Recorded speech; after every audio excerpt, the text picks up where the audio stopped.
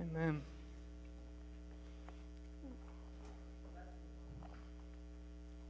Well, good evening, everyone. If you would, turn with me in your Bibles to the book of Proverbs and to its beginning, Proverbs chapter 1. As I mentioned this morning, and you guys are all familiar with because you're here, growth groups ended last week, our third round of growth groups, and I hope that they were beneficial to all who attended. And so to let you guys know sort of what's going on throughout the next few Sunday nights, tonight we are starting our new study through the book of Proverbs, and we won't meet, as Pastor Mason said, we won't meet next Sunday night. So tonight we'll take a break a week from right now.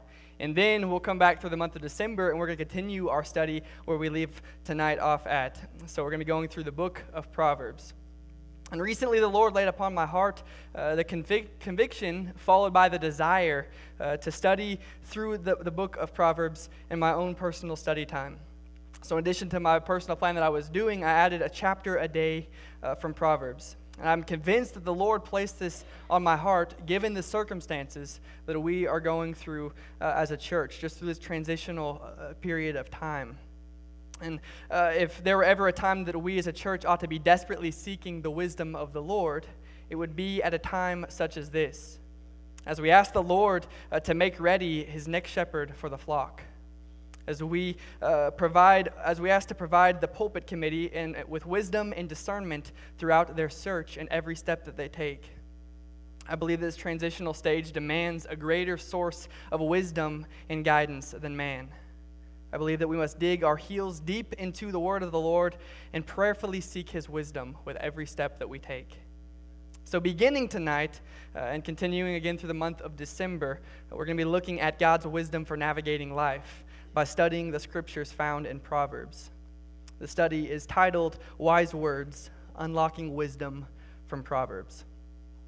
And as we embark upon this weekly study, I want to challenge you guys as well in your own personal reading time to add the book of Proverbs to your personal devotion, to your personal study.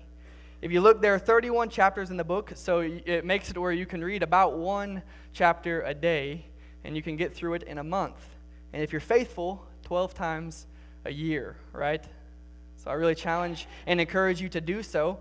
And now as we spend our Sunday evenings and hopefully our personal time as well studying the book of Proverbs, I want to remind us exactly what a proverb is. To begin with discussing what a proverb is.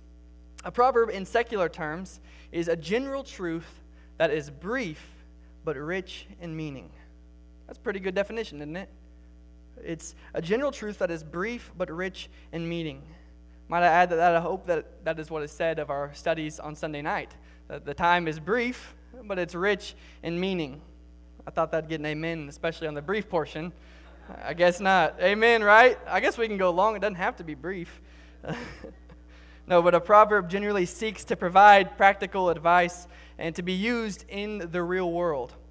Now, what sets the Proverbs from the book of Proverbs apart from a regular proverb is the fact that it's not just a general truth, but it is the divine word of God. And so what we see is that the God of all truth is providing us with the opportunity to have wisdom, to seek wisdom. And so we can be certain as we study through Proverbs that these Proverbs are not only beneficial in giving us practical ways to live out our life, for the better, but ultimately filling us with wisdom that leads us to an eternal life.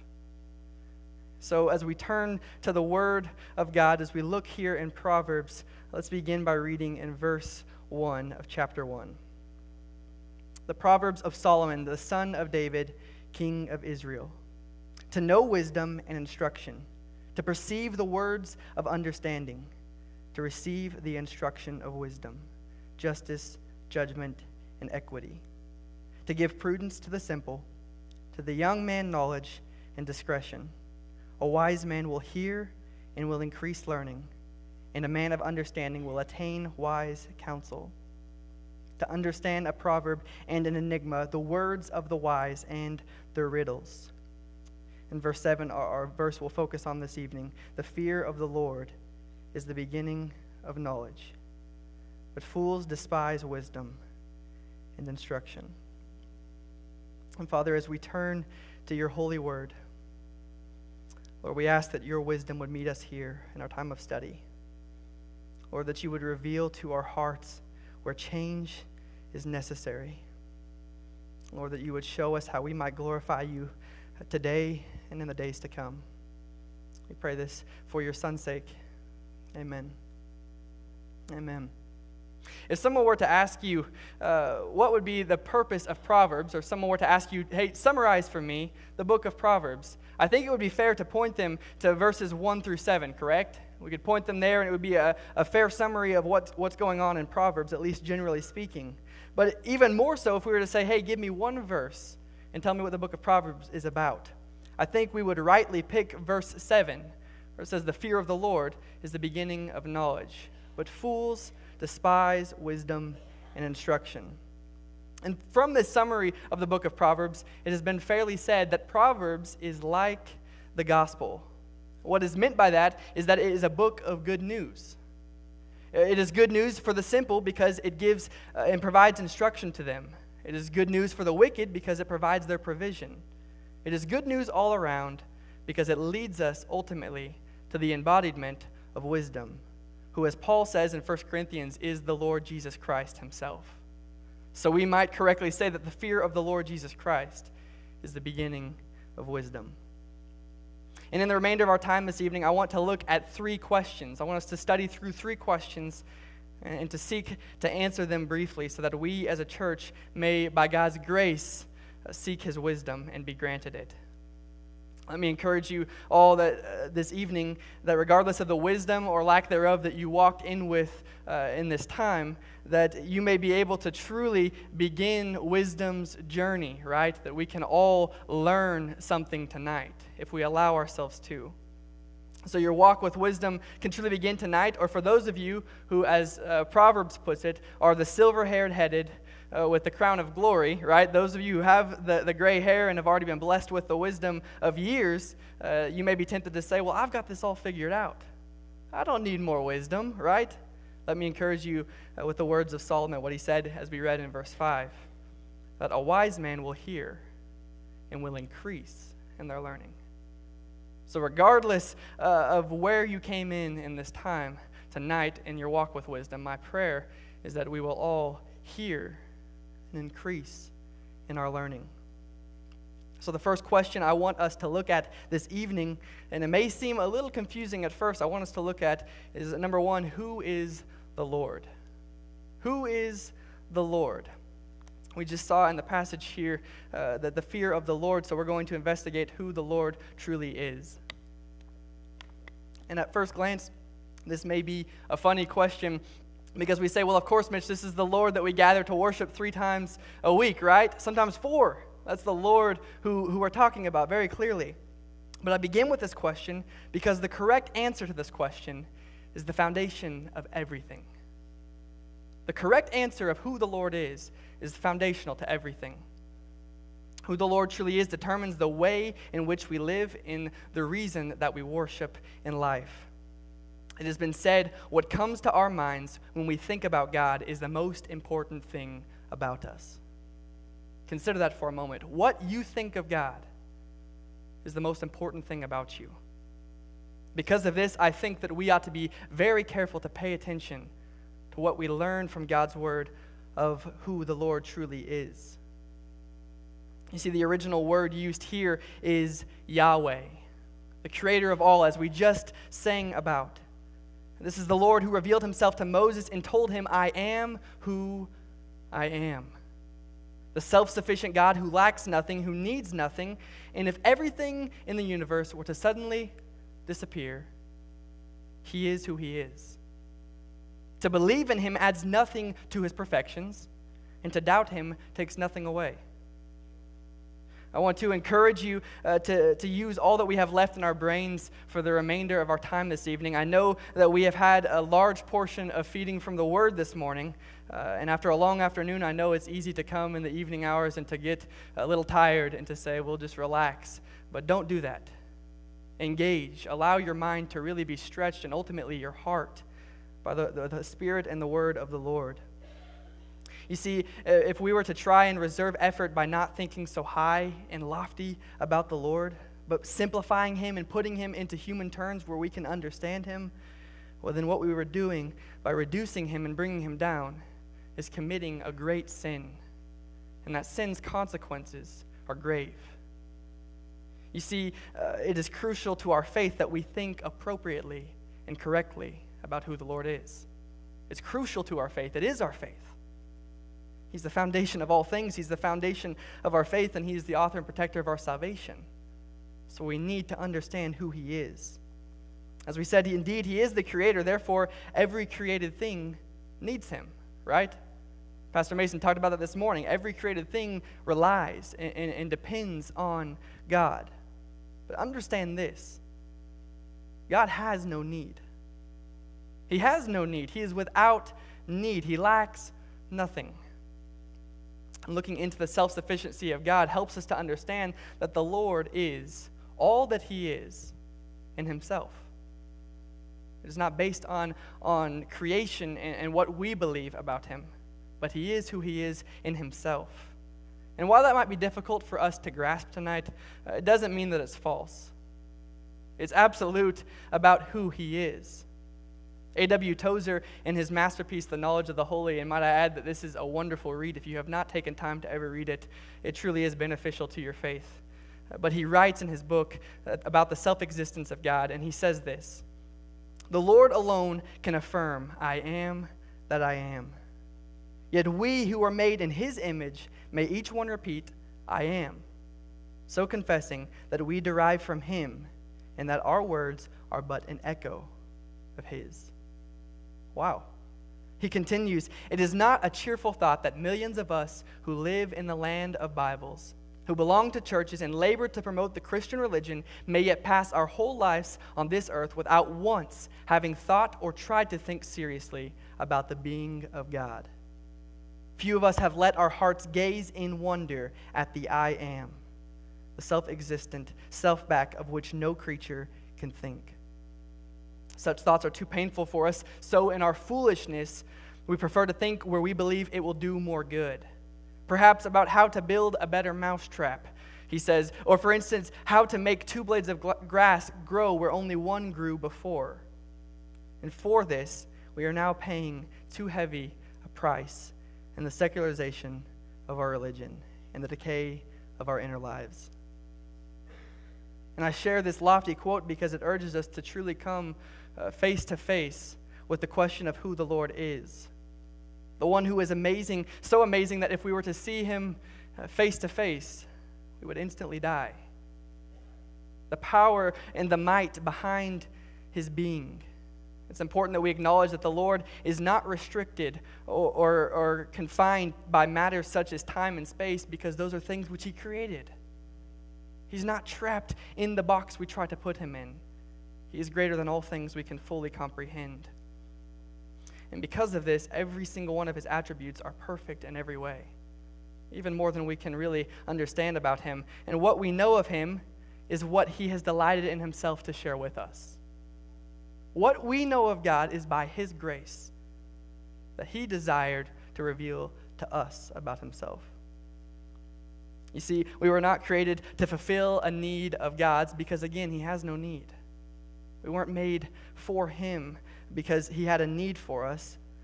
But really, to think about this is quite exciting. Perhaps we were created because God, in his perfect love, desired to share his glory with us, so that we might know how great he truly is, and that we might love him, and that we might worship him with our whole lives. It's amazing, isn't it? That truly is amazing, that the God of all creation loves us so personally that he would ensure our creation and our birth, that we might simply know who he is. Wow.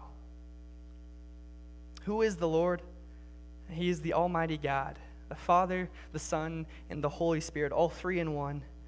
And I've spent so much time on this question because without an appropriate understanding of the Lord, our efforts to do the next step, to fear him, will be in vain. How can we fear that which we do not know? We have to have a knowledge truly of who the Lord is, and the basis of our fear is rooted in that knowledge of who the Holy Lord is. You see, what we view of God, again, is so important so that we might learn to truly fear Him appropriately.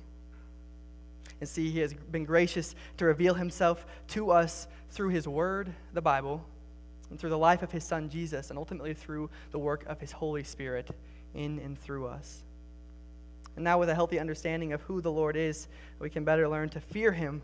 And this takes us to our second question as to what is this fear. First, we looked at who is the Lord, and now we're looking at what is the fear we're supposed to have.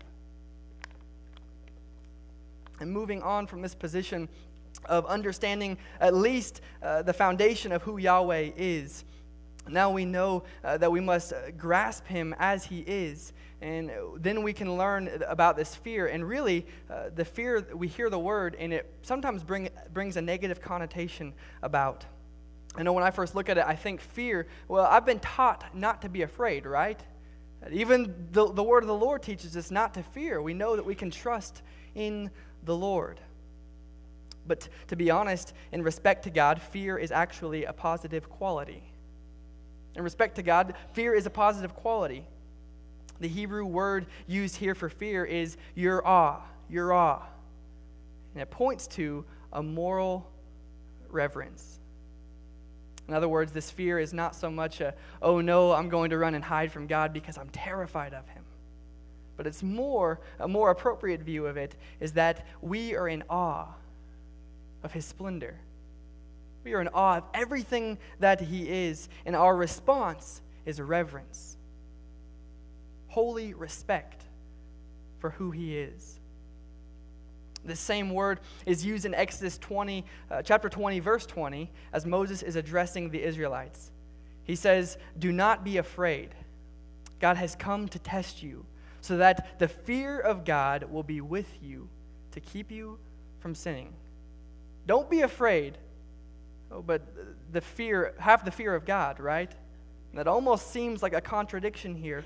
But what we learn is that the fear of the Lord acknowledges God's good intentions. The fear of the Lord acknowledges God's good intentions, and it motivates us to be obedient to Him.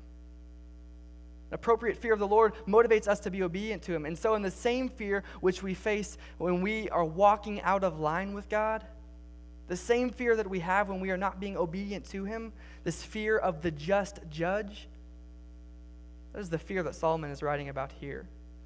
We fear Him to the point of repenting and living obedient lives.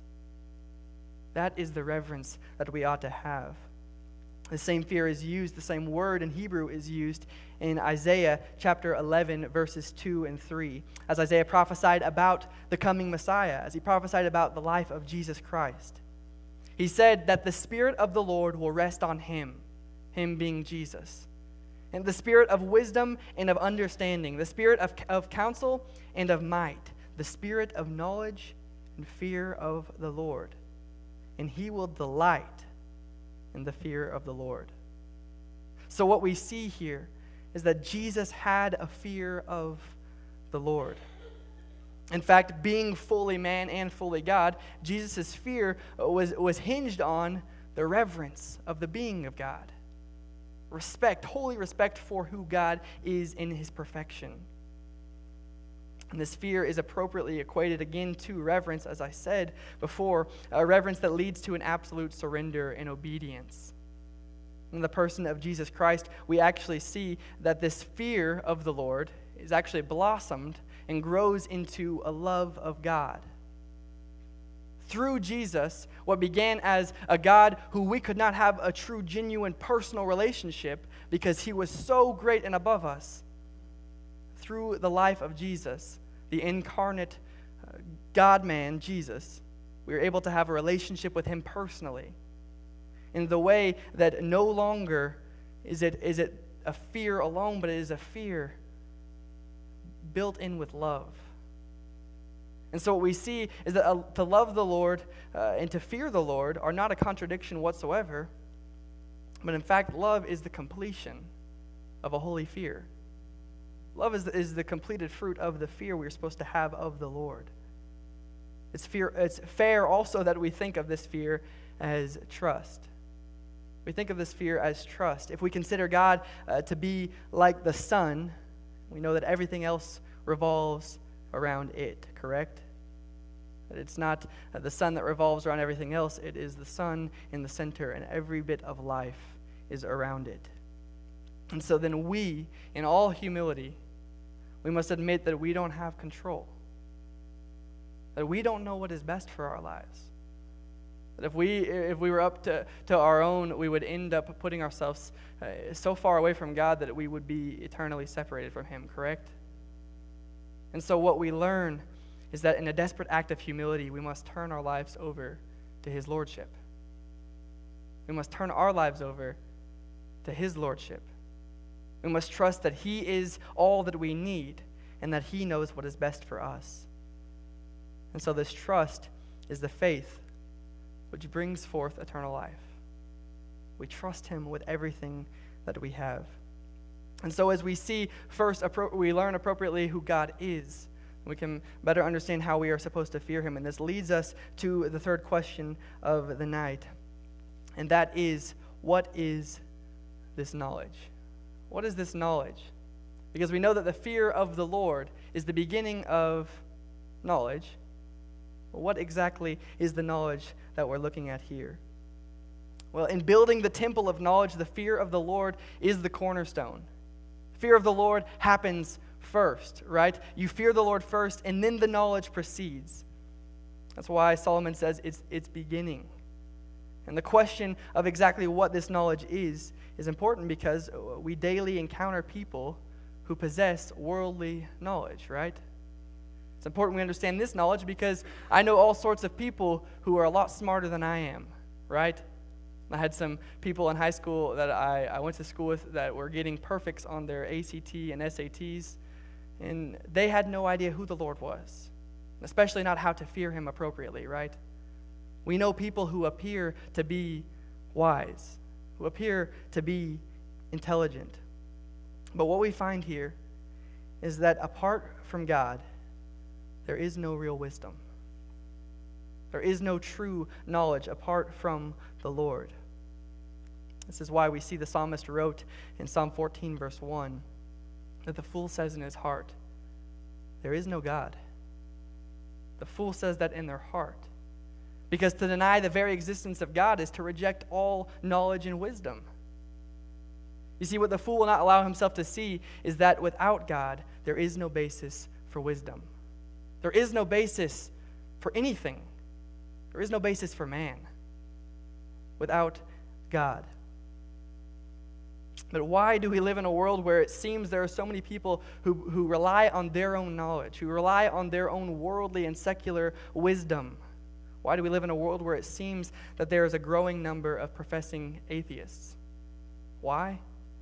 Well, could the answer be simply that everyone is foolish? Yeah. The answer can be that simple. Because to not fear the Lord is to be a fool. To not know and fear the Lord is to be foolish. And so we see ultimately that for the fool, it is not a mental dilemma. It's not that they can't understand, but it is, in fact, a moral dilemma. It's an issue of pride.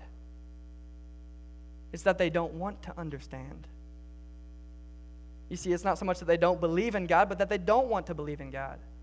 Because if we accept the God of the Bible, then we must accept Him as He is. And to accept Him as He is requires that we come to a place of fear and reverence for Him. And to do that means that we surrender our throne over to Him as Lord. And we cannot surrender our throne over to the Lord whilst also remaining seated upon it ourselves. Pride. We don't want to accept that there is God or that He is the Lord of all because we want to be the Lord of our lives. We want to live how we want to live. We don't want to bend under God's will. You see, the sin which corrupted the devil ultimately and the pride which led to the fall of mankind was the temptation to be like God. To be like God. And this idea that we can determine what is right in our own lives, that we don't need to rely on God, that we can make it fine on our own. And the reality is that our own pride, we won't bend under the Lord's will, so foolishly we reject him. We say there is no God because we prefer that than to have to be obedient or to be a hypocrite. And so C.S. Lewis wrote on this in Mere Christianity. He said, "As long as you are proud, you cannot know God." He says, a proud man is always looking down on things and people. And of course, as long as you are always looking down, you cannot see that which is above you. You see, if we think God away, we have no ground for existence of man. So this matter of knowledge is not so much like the head knowledge, but really it's the heart knowledge. It's the fact that we are foolish in our hearts when we try to deny God. And we cannot truly we can truly understand this by looking at the root of the word which is used here for knowledge. And its root is to know. The Hebrew is yada. And one of the definitions here which helps bring clarity to this passage is seen in Genesis 25, verse 27. It's describing the skill involved in hunting. A hunter yada how to hunt. A hunter knows how to hunt. But a true hunter does not simply know how to hunt, right? A true hunter is one who is skilled in hunting. One who is skilled in hunting. He knows how to put into practice what he has learned about hunting. And that's what we see here of this knowledge. It is rightly applying what we learn from the Lord. Does that make sense? We take what the Lord has revealed to us, and we are skillful in it. Meaning, as the Lord tells us to walk a certain way, as his word reveals to us that we are to be obedient to him, we don't just know how to do that. We are skillful in doing so. We are obedient. We are knowledgeable. And to truly fear the Lord is to surrender our lives so that he is the Lord.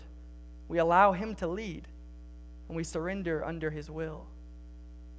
And then we truly begin the walk with wisdom. Because to have knowledge and to have wisdom is to apply God's word to our lives, to let it live out through us. You see, the knowledge is not simply knowing about God, but it is a transformative knowledge which leads to an eternal relationship. It's not just knowing about him, it's a relationship with him. We yada him. We know him. We love him. We fear him. We are obedient to him. Tonight, as possibly our minds have been filled to the brim with all sorts of thinking, especially on who is this Lord, right? Who is the Lord? I hope that your thoughts about God have been refreshing to your soul. And I hope that they've been pleasing to him. You see, the reality is that we may not be able to fully understand who God is because we're finite. But that's okay. Because what we do understand is that in his infinite goodness, he has revealed himself to us to the point of becoming man through the life of Jesus Christ. And by his word and his spirit, we may come to know him. We may come to fear him and to walk in wisdom by skillfully putting his word into faithful, obedient practice. And we do all of this from a place of fear, from a place of love, for his glory. Fear of the Lord is the beginning of knowledge. Let's pray. God, we love you. We praise you. Lord, we turn our lives completely over to you. Father, I pray that through your word we would understand that you are greater than we can fully comprehend. That you are so high above everything else. That you are so glorious and so holy. Lord, we would learn from that position to fear you appropriately. And not that we are running and hiding from you, but that we are falling on our knees in awe of how great you truly are. And that you would lead us to repent, to change the areas in our heart where we are against you, that you would cleanse us. And by the blood of your Son, Jesus, we would have freedom in you, that you would be the Lord of our lives, and that we might begin our walk with you, which is a walk of wisdom. We pray all of this in the name of your Son, Jesus Christ. Amen.